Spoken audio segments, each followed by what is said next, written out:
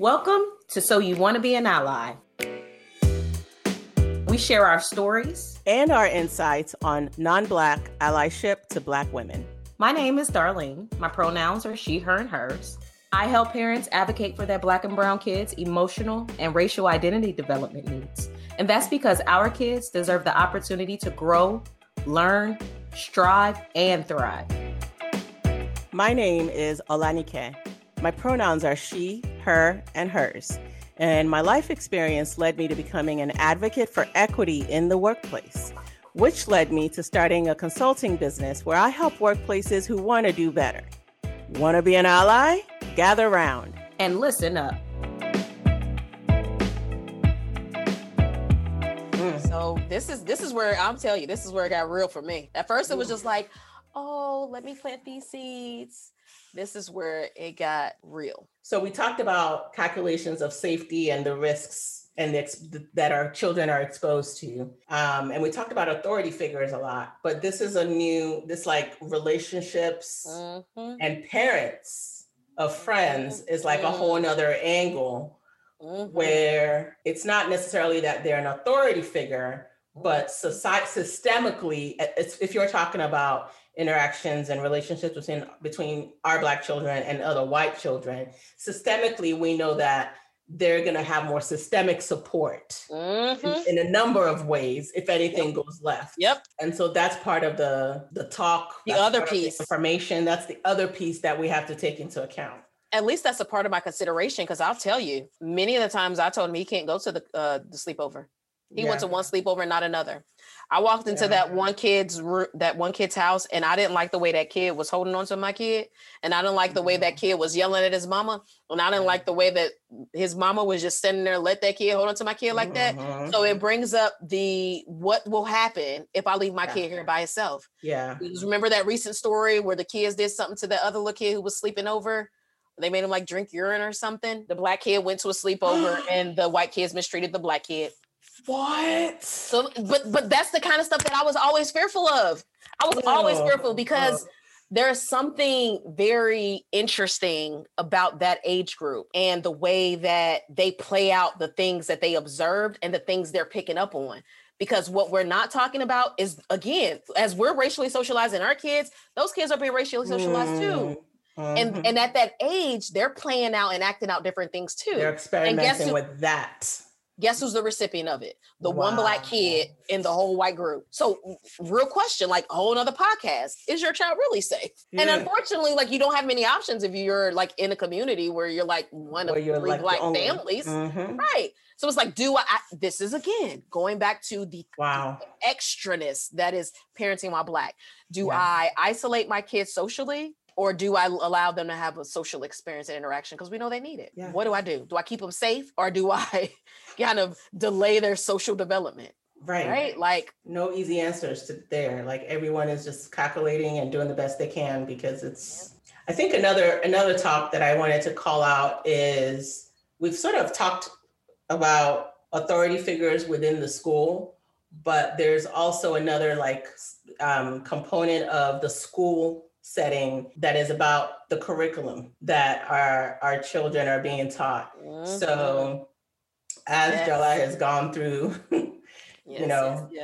school, elementary and middle school now, anytime I'm hearing them talking about issues or, a time period, the civil rights movement, wars, the Reconstruction time, anything that they discuss, the founding, the American Revolution, that's actually where it started. I think that was the first time, because that's early in the curriculum, right? That I was like, interesting. So what did they teach you about that? Okay, and what else? Okay. And they were going on a trip. It's always very interesting. They were going on the trips. We could just have a whole podcast telling stories about these school field trips. Yes, they were going on a trip. The first trip, I didn't really make a stink with the school. They were going to Colonial Williamsburg in Virginia. And I was like, oh, Lord. Sounds about white. They were going to do a haunted tour and this and that. And I was like, okay, Jola, so before she left, I was like, okay, all right, well, go ahead, go. They've been studying it. So I've had my own curriculum in the car on the rides back home when I would pick her up from school. We had our own other curriculum. Like I have to offset and add on and clarify and provide context for whatever this vanilla version of history is that you're serving up at school. So that's fine. I was doing that. And then they were going on this trip. And I was like, so what I want you to do is ask yourself, and maybe ask the tour guides and whoever it is that they put in front of you, where were the Black people? That's all I want you to ask. Because I don't think they're going to tell you about the Black people and what was going on with Black people at that time. But you are a Black child, and there are other Black children in this group. And I don't think they're going to speak to the things that we've been talking about. She wasn't going to do it. She wasn't going to do it because she didn't want to be a troublemaker. That's what happened. It's like, Mama, you just kicking up dust. Right. But the point is, I want you to have that lens. I want you to understand there is a part of this history that you're not being told. That was the first like kind of school incident. Yep. Where I was really I took the time to really explain that to her. The next time was a school trip in middle school, and they were going to Charleston, and they were going to go visit a plantation. And there was all this conversation about how the family that lived here were foundational to American history, and they were senators and this and that. And I was like, slave owners? Where's the part about where there were slave owners? Right. Are we going to go through this whole trip and glorify? We're going to omit that part. Slave owners? Like, we're just going to leave that part out. And then we're going to take a tour, and there's some old remodeled cabins. Oh, God. And they're going to have a soul food dinner. I was so offended. I was like, I'm sorry. I could not. Girl. With soul food. I wanted to spit.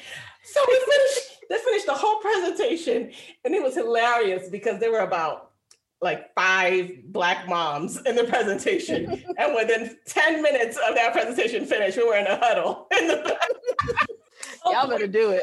We had to find each other. Some of us had never had a conversation, and we're like, today's the day. That's right. Hey, my allies that are listening, you're looking for another place to show up? Oh, this is a great place to show up. Because it probably felt wrong to you in a room too. You were like, are they? You probably felt it. You knew, especially if you're from the South and you have any awareness at all. So, I ended up writing a letter. I know one of the other moms ended up writing her own email and having a couple of meetings with them. And ultimately, they adjusted the curriculum. The part of it that was also interesting is they were going to spend significant time on this plantation and going to visit the oldest tree and da-da-da. And I was like, the whole Gullah Geechee culture is right there. I'm sorry. Why aren't you spending as much energy and time exploring that? Like, why do y'all try to act like Black people don't have history? Like, it's right there. You're going to Charleston. They didn't do the Gullah Geechee thing, but they did have somebody that had that knowledge. They brought a speaker in, so they changed things up. I was like, Lord. And that was a conversation, like, just to bring it back to the topic. Yes. That was a conversation or a series of conversations with the school that Jala was aware of. Yes. And I told her when this was starting, if they don't change this, you are not going on this trip. Absolutely. You can be mad at me if you want to, but there's absolutely not. I'm not going to have you going to take tours of a slave owner's house, glorifying and talking about we're going to have some soul food at the end of the day. I am sorry, not my child. Nope. And I think that goes to the point about the other types of talks, right? Because this is not a talk that you had planned out or it shows up on some list. It's often reactionary, right? It's like, hold up, wait a minute. Right. And this is that correcting that we're talking about. This is one of those examples of correcting. And what's interesting about your particular story is that it's correcting before the harm has transpired, right? Yeah. It's like, let's get in front of here and let me plant the seed and dig up anything that you thought was going to happen around this trip. And I think it's very powerful that you even came back and checked in with her and had conversations about what happened, because I found myself doing that too with Chris. Like, let me explain to you why your mama was going off, because right now it looks to you that mama's just upset or she going off about something, she being extra, blah, blah. No. That's right. That's right. Yeah, because they don't really have the full context yet, so they don't get it. And what I am doing is modeling what they should be upset by. Yep. We should not just all lay by the wayside and be like, oh, well, they meant no harm, or, oh, it won't be that bad. No. We pick up dust. There's and so that's what you're modeling for her. Exactly. You're modeling for that for her. And by bringing her into the fold, because remember the story about her just not having the awareness at the ice cream thing, right? When she was like, she didn't even think anything about it. Yeah. This is an example of us implanting this awareness. Now, in reality, part of the things that I've thought about is like, am I doing more harm than good? But I'm willing to weigh that out. Always. Like, because that exposure, right? That exposure to that information, it does take its toll on you. But I would rather you know that your friend who you went over to a sleepover and they're mistreating you, I'd rather you know that. So you know how to exit stage left.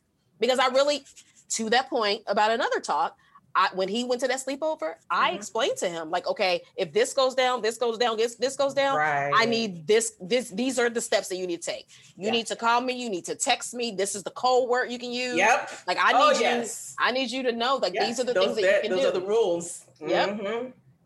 So along the lines of the school trip, I had a different kind of conversation with my son around just curriculum in general.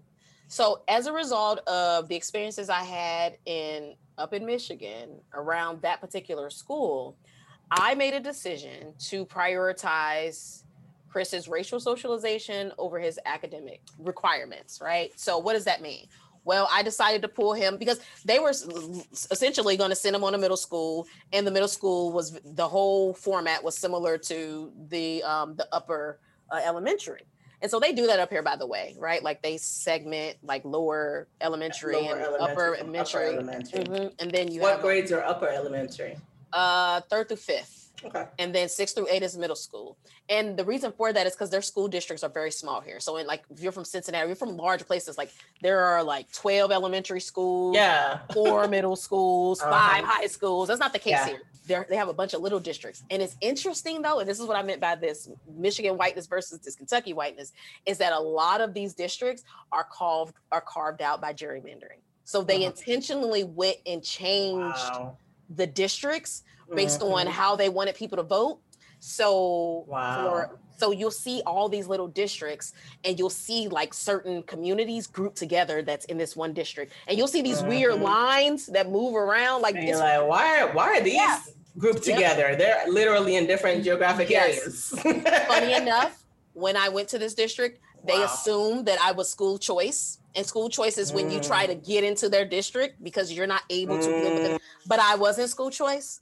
I was actually in the district, and they tried to play me because I was Black. But it was cool because I helped them out. And so that's the energy. They got some assistance. They did. In their awareness. They got a 4-page letter. Thank you, Aaliyah. It was an email. I offer my difficult dialogue training resources to them. I'd be more than happy to serve as a consultant. They start putting me on all these programs and set me in all these meetings. They wanted me on a diversity this and parent that. Yeah, that's what I got in your ass. That's why. Yeah. But anyway, so because of that district, I pulled my child out of that district and put him in a predominantly Black district.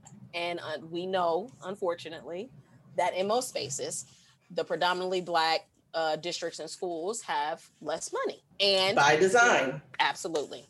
And so less money, less resources, the educators, some of them are on a saviorism complex, which is a whole nother podcast. Some of them are there because, they really value their job and they want to see kids do well. And so that's kind of what Chris was walking into. And so once we got into this space, in my making my decision, this is what I realized. I said, yes, he'll probably have fewer resources and he will face different academic challenges, but I am his first teacher. I will be his teacher from here on out. And we just gonna make this shake, because for me, his racial identity development and him being in a space where teachers look like him, and if they didn't look like him, they understood how to interact with him, was way more important. That validation from his peers, right? And again, we dealt with different dynamics, but at least I could eliminate that other layer that I had to navigate having him in that other school. Calculations. So, absolutely, right? Calculations of emotional safety. We're dealing with esteem, confidence, right? And this is security. Important. This is so important in the swings. But because of that, I knew what was going on. So he started bringing his schoolwork home,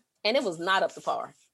And so we would have to have conversations, because I would say to my son, well, son, do this or take this additional step. And it's because I understand what he needs to learn. So mind you, the curriculum, the expectation that they had of him was not at the level he needed to get what he needed at this grade to go to the next level. And I knew that.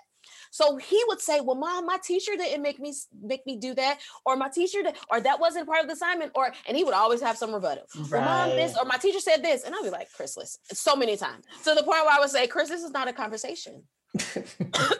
Let me explain to you why they didn't have you do this. Right. I'm not overworking you.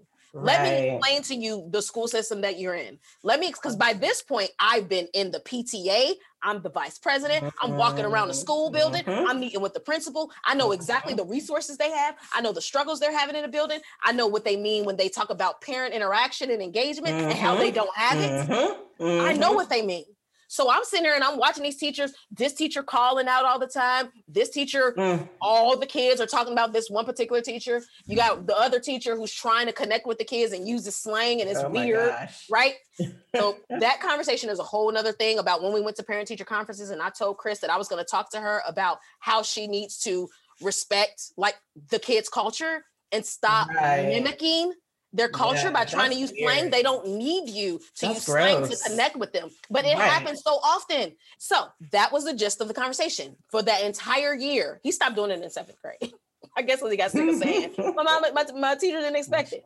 But that 6th grade year, I was on him. Mom, my teacher did. I said, Chris, you're a young Black boy. They don't expect you to know, and he's amazing in math. They don't expect you to know how to read or write. So for them, if you turn in this BS paragraph that you just wrote that doesn't sound like a paragraph, they will accept it compared to whatever they have in there, and they will give you the A. Right. And you walking around here not even know how to put a full paragraph together. You have no writing skills, and yet they gave you an A. That is not okay. And I saw that so many times. Wow. And so having a conversation with my son and getting my son to understand that, yes, I'm putting pressure on you, but let me tell you how this academic environment has no expectations of you. Yeah. And I need you to understand that I'm going to, and yes, I'm annoying. Yes. And yes, I'm making you do quote unquote more work, but the world has no expectation of you. Those teachers in there who's smiling in your face, they don't got no expectation of you. And some of it comes from a place of sympathy. And even and this is the thing that I have with the white saviorism in the education system. So I grew up with nothing. Times we didn't eat, times our lights wasn't on. And I'm smart as hell. Right. So why do I not need to get the next level of skill to my son? Because if no one had challenged me and gave me an out, quote unquote, because I hadn't eaten, or because my lights was out, I wouldn't have made it to college. I wouldn't have went on to get a master's degree. I wouldn't have went on to get my PhD. So stop selling these kids short. Just because of their environment. Feed them, give them some graham crackers, give them a milk, and sit them down and let them do their work. And that is the difference between some of the Afrocentric approaches to teaching and the white saviorism approach to teaching. That is the conflict. Because the expectations, the standards exist regardless. We're going to get you up to, you might be hungry. You might not have the shoes you need. We'll navigate that. There is case management outside of the classroom, but in the classroom, the expectation is that you excel. And did you also talk to him about why you moved him at all in the first place? Like, did he understand? Yes, actually I did. Am prioritizing identity development. I didn't use those words. I said to him, part of why you struggled last year with your teachers was because I told you last year, they have an expectation of you. Now, this setting, while it eliminates the challenges we had in the other setting where nobody's going to be looking at you different as a Black boy, in that way, they're going to be looking at you different as a different kind of Black boy in this way. So we did have that conversation. And that's a completely different talk because it gave him two different lenses. And I don't even know if it registered. I don't know if he'll come back to me at 30 and say, hey, mom, that all made sense. But in the moment, I was very verbal and vocal and explained it to him. Like, you needed to know this is the world in which you live and this is the decision I'm making. Because you loving yourself, and this is how I told him, you loving yourself and seeing yourself around you and not getting those weird messages about what kind of Black kid you should be. That's why he went to the all Black school. Because this is what we know about going to HBCU. You see all kind of Blackness at HBCU. Oh, everything. Yes. I needed him to go to a Black school so he can see all kind of Blackness. And I told him, you're going to see some kids in there who fighting, who run around there, ain't paying attention in class, who care more about what they got on than anything else. You're going to see that. And this is your chance to decide what kind of Black kid you want to be. And I think that was the best decision I ever made, because the other story, next story and the next one is about Chris, my son, being a different kind of Black kid. That's what that foundation laid. And it's like, what pathways do we kind of shut down for kids just based on the environment that they're in? Yes. To explore all facets of who they could potentially be sometimes, because they're in an environment where they're getting a certain message about expectations and what's, oh, you like that? That's weird. And so they pursue something that they're actually interested in. Yep. You know, yeah. And it doesn't eliminate it. It just lessens the opportunity that I have as the parent to facilitate that and leave space for him to explore that, because he might hate it. But I know that having him in that middle school, and I know this by every grain of my spirit, that I would have been dealing with way different issues. It wouldn't have been around what kind of Black kid you want to be. It would have been around how are you responding to how these other people are imposing their ideas of what your Black kid should be. That's what that would have been. On top of him also trying to figure out who he is as a Black kid. Yes. Right? Because there are still Black students there, and those students arrive at their racial identity development, you know, even in that context. So this is not to say, you know, you have to always choose. I just felt like I had to choose in that moment. Whew. And he's now got the opportunity to be more centered and clear about who he actually is in a different way than would have been. Yes. I think that being, you know, now July's in 8th grade and having gone through this last 4 years at this particular middle school, the academic piece, you know, there's some resonance there. It's funny because it's the same teacher that I described earlier was not a good math teacher. And she was struggling in math. And now thinking about it, it makes me wonder, I hadn't really thought about the fact that this teacher was just problematic around the board. And I think she might still be there. So anybody who knows us and knows, you know, who our teacher was back then will know exactly who it is. So what we saw is she struggled in math. She got so much better in math by the time she was 2 years into middle school that she was in the advanced class. Yeah. And continued to be in the advanced math class, and is now going into high school and is being put in a 10th grade advanced math class. And if you would have told me this would be my child in 4th grade, I would have told you, no, we're just trying to get her to pass math. Yes, right. It's not everybody's strength. Her strength is in English and writing and like that is her strength. We've known that. She was reading 4 grades, you know, above grade level and all of that. Like we know that. Didn't really think that she was, you know, gifted or would be in advanced classes for math or whatever. I don't know that she's gifted, but be in advanced classes for math. But here she is. So it makes me wonder, like what potential is quelched in these classrooms with these adults, in these environments, in the school settings where there is low to no expectations for you to excel. Yep. It's crazy. It's crazy. Yeah. There's data. We just don't. So one of the things that if you look in the research around test scores and quote unquote at-risk students and urban education and all that, like nowhere do you see teacher racial expectations, right? There is some literature on teacher expectation and academic outcomes, right?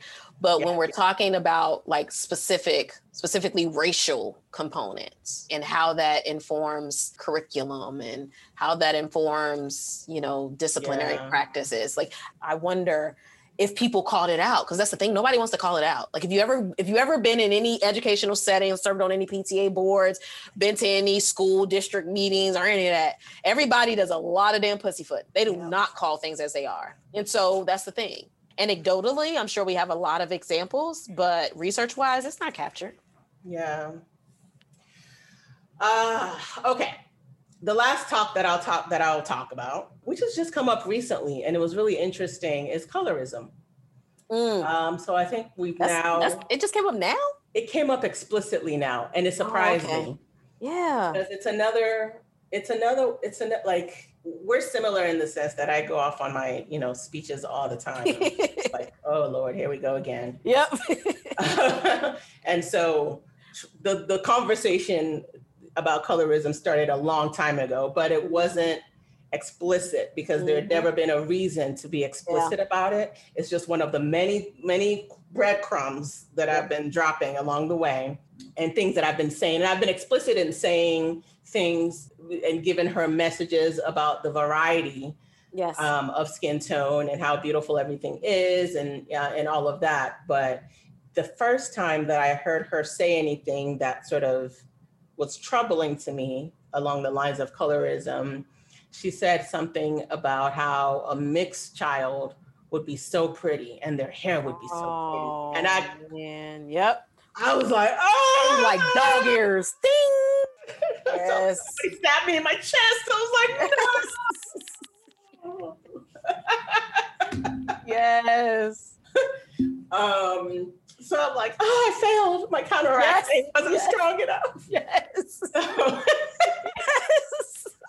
So silly.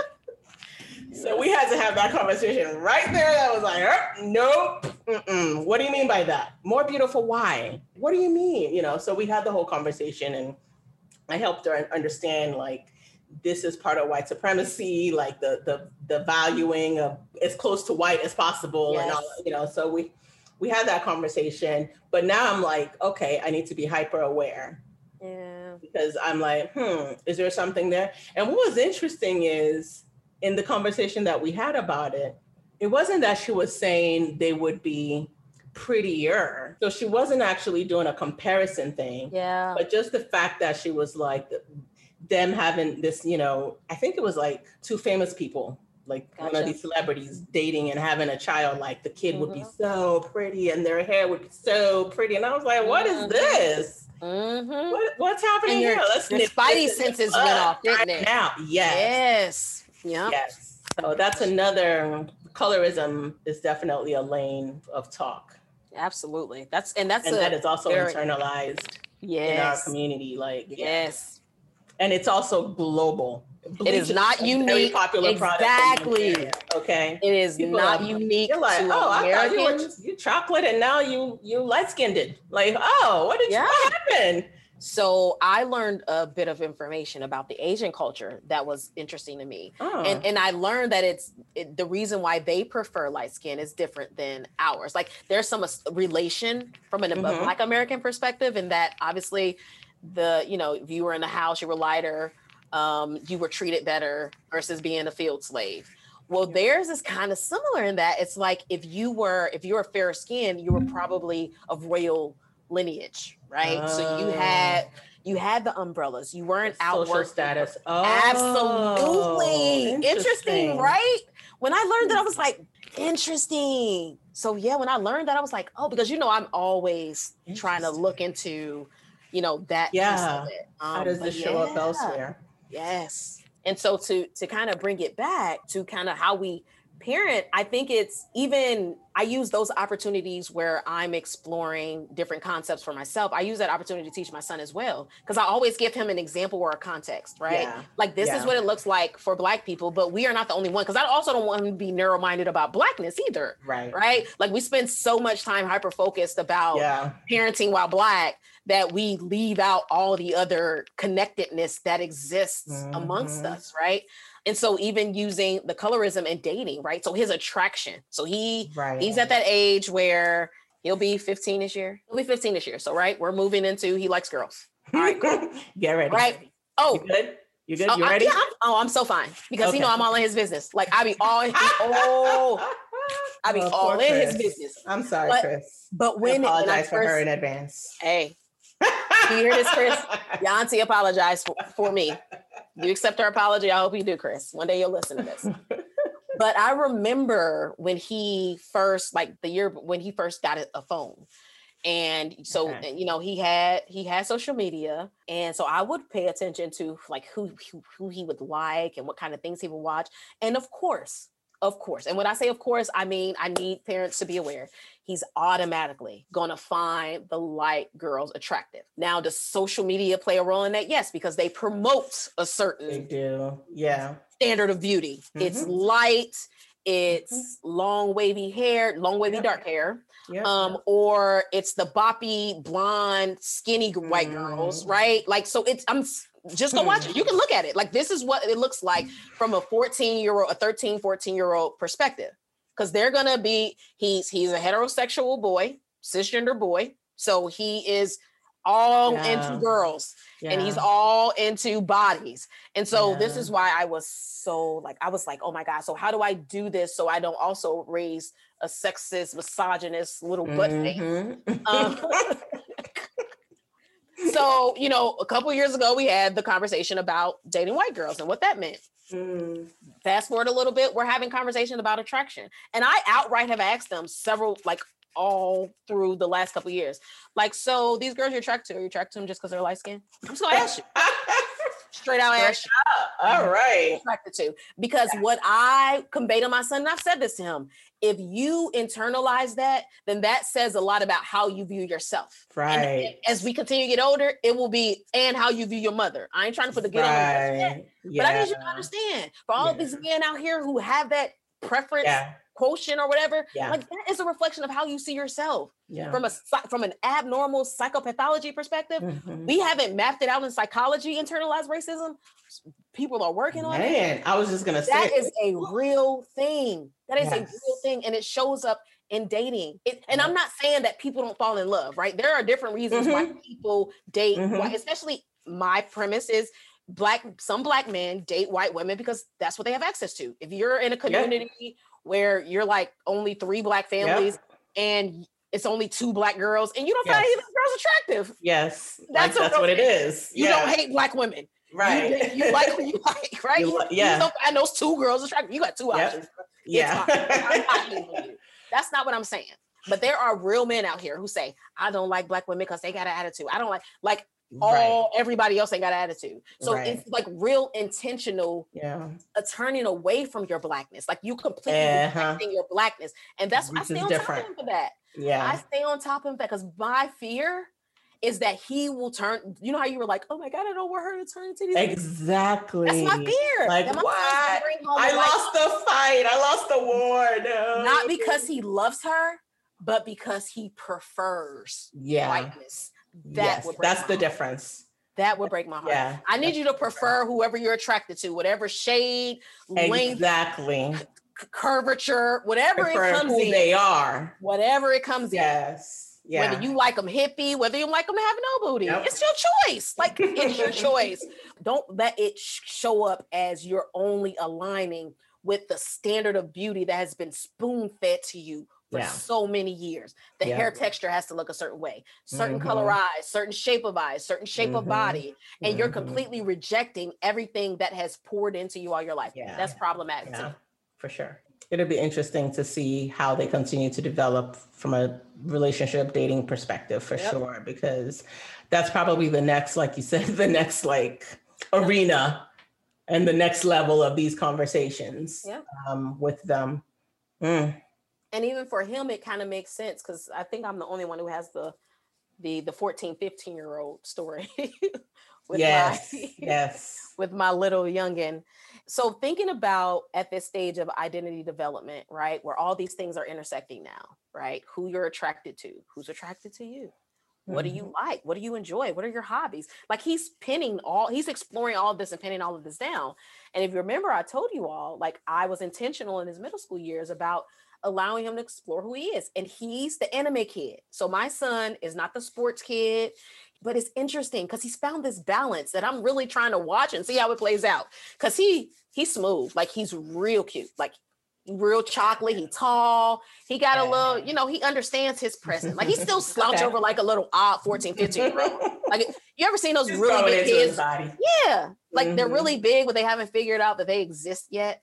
In that size of a body. Yeah. But, you watch him around his peers. He's like, I know who I am. So that's Chris.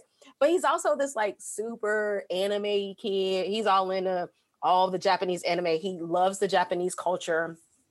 And I have to watch that too, right? Because I don't want him to completely immerse himself in another culture and completely disconnect from his culture. It's nice to value and appreciate another culture, but not at the don't negate who you are. Yeah. Right. And we know that, again, anti-Blackness goes around the globe. So especially in Asia. So he's that kid. And one of the things that being in this realm and being that type of kid at this age is he has access to his peers at his age though, right? Now, if you ask a black anime Comic-Con adult, they would tell you like, I didn't think anybody else was doing this. I thought this was a white thing. That's what they would tell you because they didn't have access. They didn't know any other black people. He doesn't have that problem. He sees black manga artists. He sees That's amazing. Like they just came out with the Black Samurai. Like, and I shot over to him as soon as possible. But he gets to see all this. And this is reinforcing his blackness. Like I can still like these things that society has told me are unfamiliar to black people or blackness, and I can still be black. Yeah. And that's the kind of conversation I've been having with him. Like this is an intentional talk about what does blackness look like for you? Because that is a real conversation. And that is both counteracting and correcting, right? Because he has internalized a lot of these messages and I have to go in and unweave them. Yeah. And then lay the foundation for him to explore and establish it on his own. So yeah, that's kind of where I end right now. That is kind of the other talk I've had with Chris. There'll be many, many more. So I think as we think about the different stories that we've shared, we've talked about talks that are about authority figures and how that might start out with teachers and coaches and be cops one day and your boss down the line and on and on and on. We've talked about their talks that are related to their friendships. And then I guess as they get older, their relationships, their romantic relationships. There are talks that are about how they interact with the school system, which I guess could be also expand over time to become talks about interacting with different systems. Like right now they're in an educational system and that's what's available to them for the most part, at least for our children.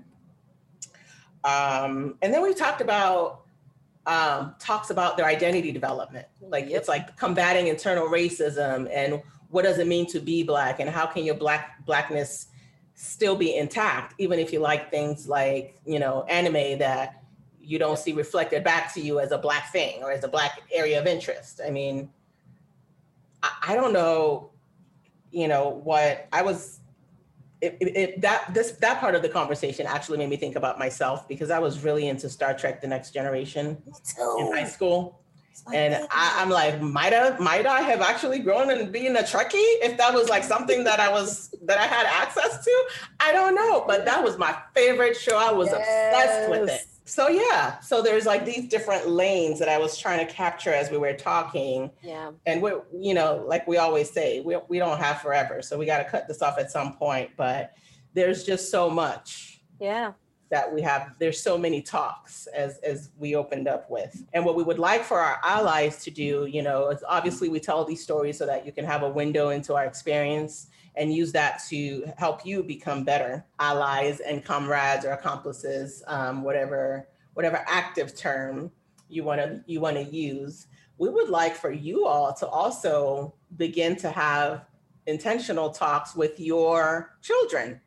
Yep. As Darlene has said so many times, our children are being socialized and we're trying to counteract and correct, and your children are being socialized as well. And if you can now from a young age begin to counteract and correct and have some of these different types of talks with them, it would be really powerful. We could really collectively raise children that are going to be able to do better than we are right now. And so we have a few that we want to share, a few talks that we would like you to consider and ponder and have with your budding ally. And so the first one for me is always an important conversation.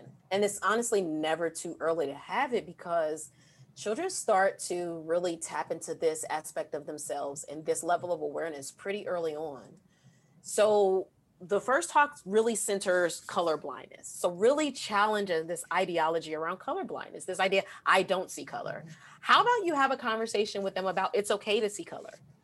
Because imagine laying that foundation and when another kid comes up and say, your skin is the color of poo, your budding ally will be well equipped Even if the child of color speaks up on their own, your budding ally will be well equipped to say, no, this is what it means for people to have different complexions or different skin tones or that kind of thing in a very age appropriate way. And it's never too early to give that language.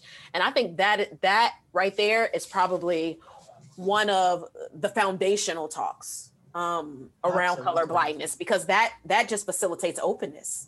That facilitates acceptance. That facilitates awareness and acknowledgement of differences, right? Mm-hmm. That we don't, and then that creates this space for, as you've heard us talk about how one conversation laid the foundation for another conversation, then you could talk about whitewashing. Then you can talk about whiteness and what it means and how it exists, right? In the way that allows them to connect with their friends as they continue to grow older, because we all will come into contact with different cultures. That's really important. The fact of the matter is there is no such thing as I don't see color. Like what you're trying to say, I think for the folks that are actually well-intended, what you're trying to say is I don't associate a negativity to your skin color. That's what you should say. Yes. If that's what you mean, say that. Yep. If you're in a conversation where you're having where you're talking about racism and the perception of other people based on their race and I don't see color as a false statement. It also negates the experience, the negative experiences that we do need you to see so that you can actually be an ally and help us address it. Yep. So if you're saying you don't see color and I'm saying, well, this other person or this system is working against me because of my color, because of my, assigned race. If you don't see color, how can you see that struggle? How can you pick up on it? How can I trust my child with you if you don't recognize that they're being treated differently as a result of their skin color when they're with you? Like, I don't need, I need you to see the color. So absolutely. All the other things that are happening around it. And I need you to join hands with me and work against those negative perceptions and events and incidents that might be happening. That's what it means to actually be an ally. Not seeing color does me no good. Nothing at all. And it's erasure. It's actually more harm. It's more harmful for me and my child for you to not see color. Yes. And if we're talking about protecting the babies, right? And allyship for, folks showing up to protect the babies. Yeah. It's about protection, because then that person in the hallway would have missed the undertone to that, right? Mm-hmm. The math dynamic, the teacher who's the math teacher, right? That would have been missed. Yeah. It's like, they're just, no, I don't want you to miss it. I need you to see it. I need you to see it. For that to be something that you're intentionally talking with your children about as they're growing up. When they come to you and they start asking you those uncomfortable questions, I think we've talked about this before, explore it with them. Don't feed them the I don't see color line. Like, I just see them as a human being, because they're trying to figure something out that they're starting to see in the world. And you need to explore, let them explore that and figure out how you can help them in a developmentally, appropriate way to understand what are the things that are attached to skin color that they might be witnessing that shouldn't be. It's okay to see the color and understand how other people might be treating somebody because of skin color. And then you can have the conversation about how you don't want them to do the same thing. And you want them to be able to notice when that's happening around them. Yep. Which is a great segue into the next talk, right? Mm-hmm. And so the title of the next talk is See It, Hear It, Call It Out. So by that child coming to you at that age, you're modeling for them how to acknowledge, how to also process and express what they're experiencing, what they're seeing, what they're observing, giving them understanding.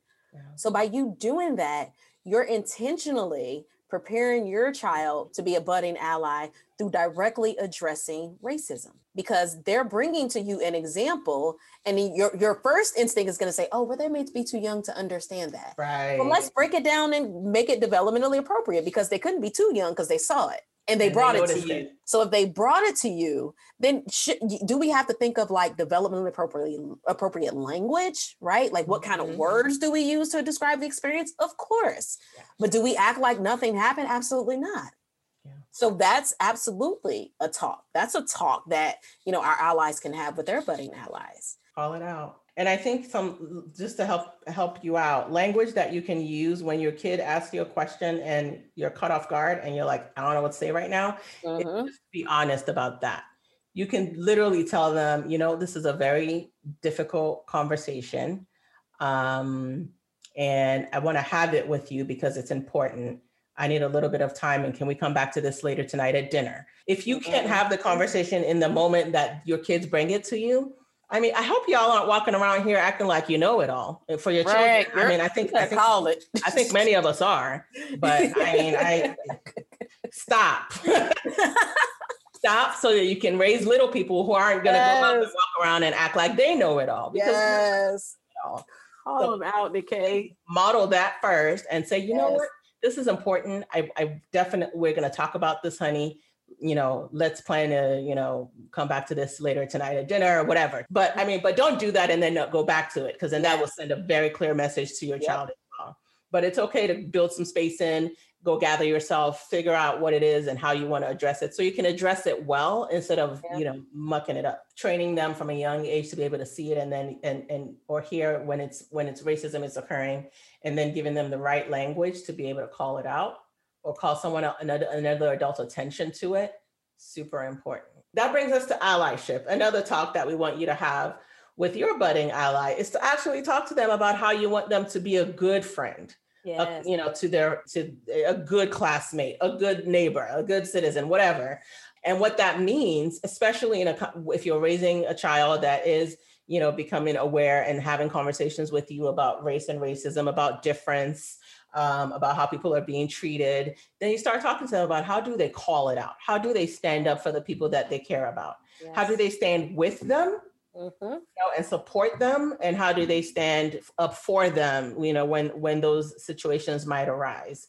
So it's important to start to have those conversations with them. And honestly, you can start to build that foundation by just, again, talking about how to be a really good friend. How do you care when something is hurting your friend? Yeah. And then you can start from there and build on top of that when your friend is hurting because of racism or because of, homophobia, whatever might be going on, their intersectional identity, like then you can build from there. So it's really important to start early, because that child that you have, especially if we're talking about a white child, is going to grow up to have a level of systemic power that, when they get to a certain age, they may be in positions where they could actually make a pretty big difference in your city, in your state, so you don't know who you're raising. So let's equip all of these children to build a better world for us and them. You know how people say, well, I'm raising a doctor. I'm raising a pilot. Well, you're raising an ally. Let's talk about that. Yeah. And to the point that you made in a previous episode, I liked when we talked about how to start and anchor this whole entire process with kindness, right? Teaching your kids kindness. You remember saying that? Yeah. Yep. It's like teaching your kids to be kind. So that is the foundation of a friend. And then by specifically speaking about allyship, you're just giving them the language. And the same way you give them the language to take up for somebody who's bullying them or who's being mean to someone they like. It's just additional language. Yep. You're helping them name something, and you're helping them like have the language to enact, to like put action behind it, right? Yep. So in the way we teach people to say, well, that's unfair, or that's not nice, you can take it that next step further and say, well, that's inappropriate, or that's not okay to talk to her like that, just about the thing that came up. That is the foundation, I think, that you mentioned before, that I wanted to make sure we put here. Sure. And last talk that we want y'all to consider having with your budding allies would be about teaching them now at a young age to prioritize impact over intent when they've caused harm, when they've hurt someone's feelings, when someone is saying back to them, that's inappropriate, ouch, that hurt my feelings, whatever it is that they're getting back. It's really important to start to teach them that, yes, understand what your intent was. Intent is important. There are some people out here that are just mean. But most people are not out there trying to be mean. So we're not diminishing intent. What we're saying is when someone else has been harmed, that should be the center of the conversation. So it's okay to say, man, I really didn't mean that. That's all you need to say. And then shift to impact, because the important thing is to prioritize and center and make the person that's been hurt and make them whole again. That's how you build and sustain relationships. You have to heal the harm and mend the relationship to move forward. We know this in other relationships. Like think about when you've been harmed or hurt by someone. Someone has done something that was hurtful for you. Did you want to hear about how they didn't mean it? Or like, is that where you wanted this conversation to be centered when you're still sitting there hurt or harmed emotionally? No. So it's important to start to figure out opportunities. There'll be opportunities to do that with your kids. It may not be in a racialized context. It may just be they did something, a friend of them was upset about it. And it may just be a conversation that you're having with them. Like, did you really understand what they mean, what they meant when they said that they were hurt? Do you know why they were hurt? That's how you start to have them, build the muscle to be able to really think about when someone says that hurt me, for them to understand how that hurt them means they're prioritizing that impact over the intent. And actually, in the act of prioritizing the impact, you're demonstrating the intent that you didn't mean to hurt them in the first place. Yes. Am I saying that clearly? Yeah. A lot of times people want to sit there, let me bring it to the adult world and the racialized context. When there's a microaggression, we had a couple of episodes on microaggression. Go back and listen if you missed it. We talked about there's a microaggression and the person that was the perpetrator wants to focus the conversation on the fact that they didn't mean it.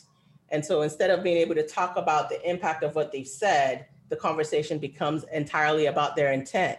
But the fact of the matter is, if you really didn't want to harm me, you would be willing to step off of intent and come over to impact. That's right. To make me whole again. That would actually be a stronger demonstration of the fact that you didn't mean to harm me. Absolutely. Than to fit on your intent.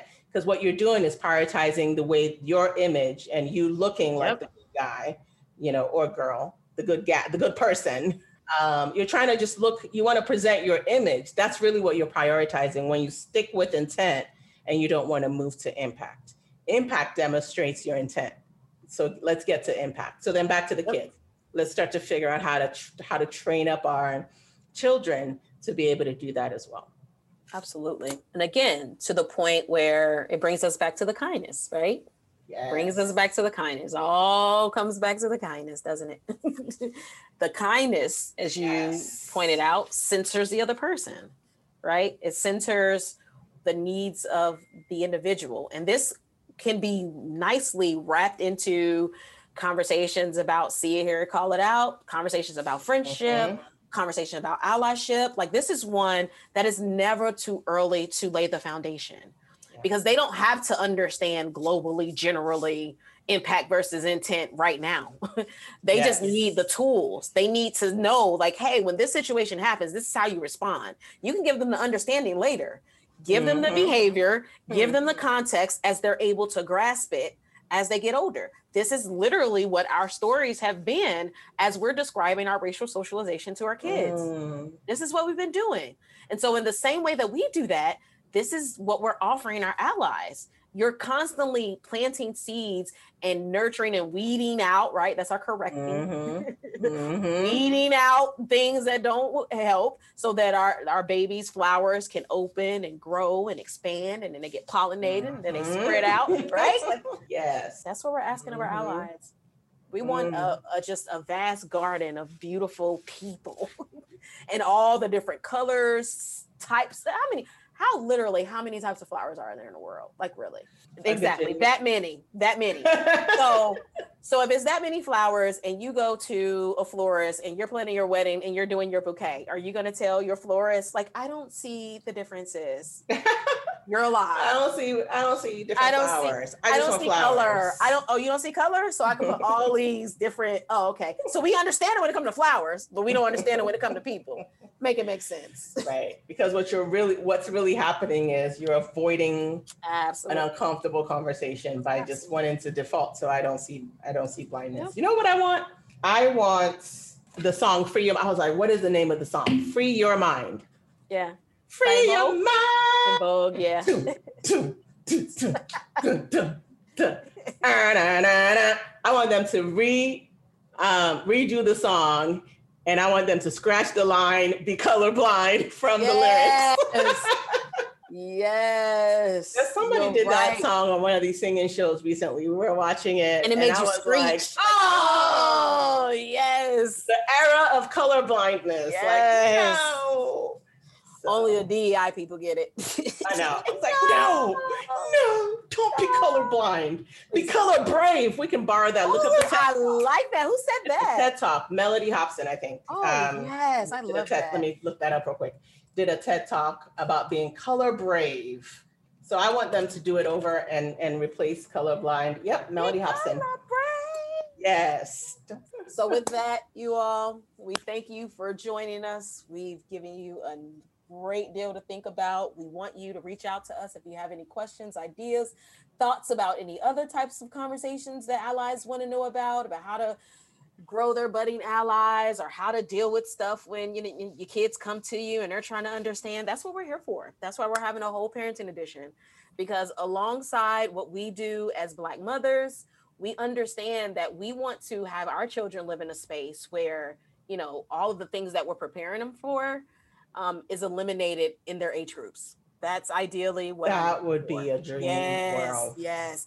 And you notice I didn't say the adults. It is what it is. I'll deal with the adults. Nikkei, you'll deal with the adults. But for our kids, we would love for them to have fewer experiences than what we've had. Exactly. All right, folks, we're going to end it there for now. We want to make sure we hear from you, so send us a note or your thoughts on the question of the day. And if you want to speak to us on a topic, send it our way. You can find us on our social media platform at wannabeanally, or email us at wannabeanally@gmail.com. If you enjoyed this episode, please leave us a review on Apple Podcasts and subscribe to So You Want to Be an Ally wherever you get your personal podcasts. You can find me, Alanyike, at my website, www.mosaicforequity.com. That's Mosaic, MOSAIC, 4 as in the digit 4, equity, EQUITY. Follow me on Facebook and on LinkedIn at Mosaic for Equity. You can find me with that handle, and on Instagram as well. You can find me, Darlene, at my website, www.parentzonellc.com. And follow me on Facebook at Donnie Davis, that's DAUNI, and Parent Zone LLC. And on Instagram at PZ Parenting Coaching. All right, we're out. Bye. See you later.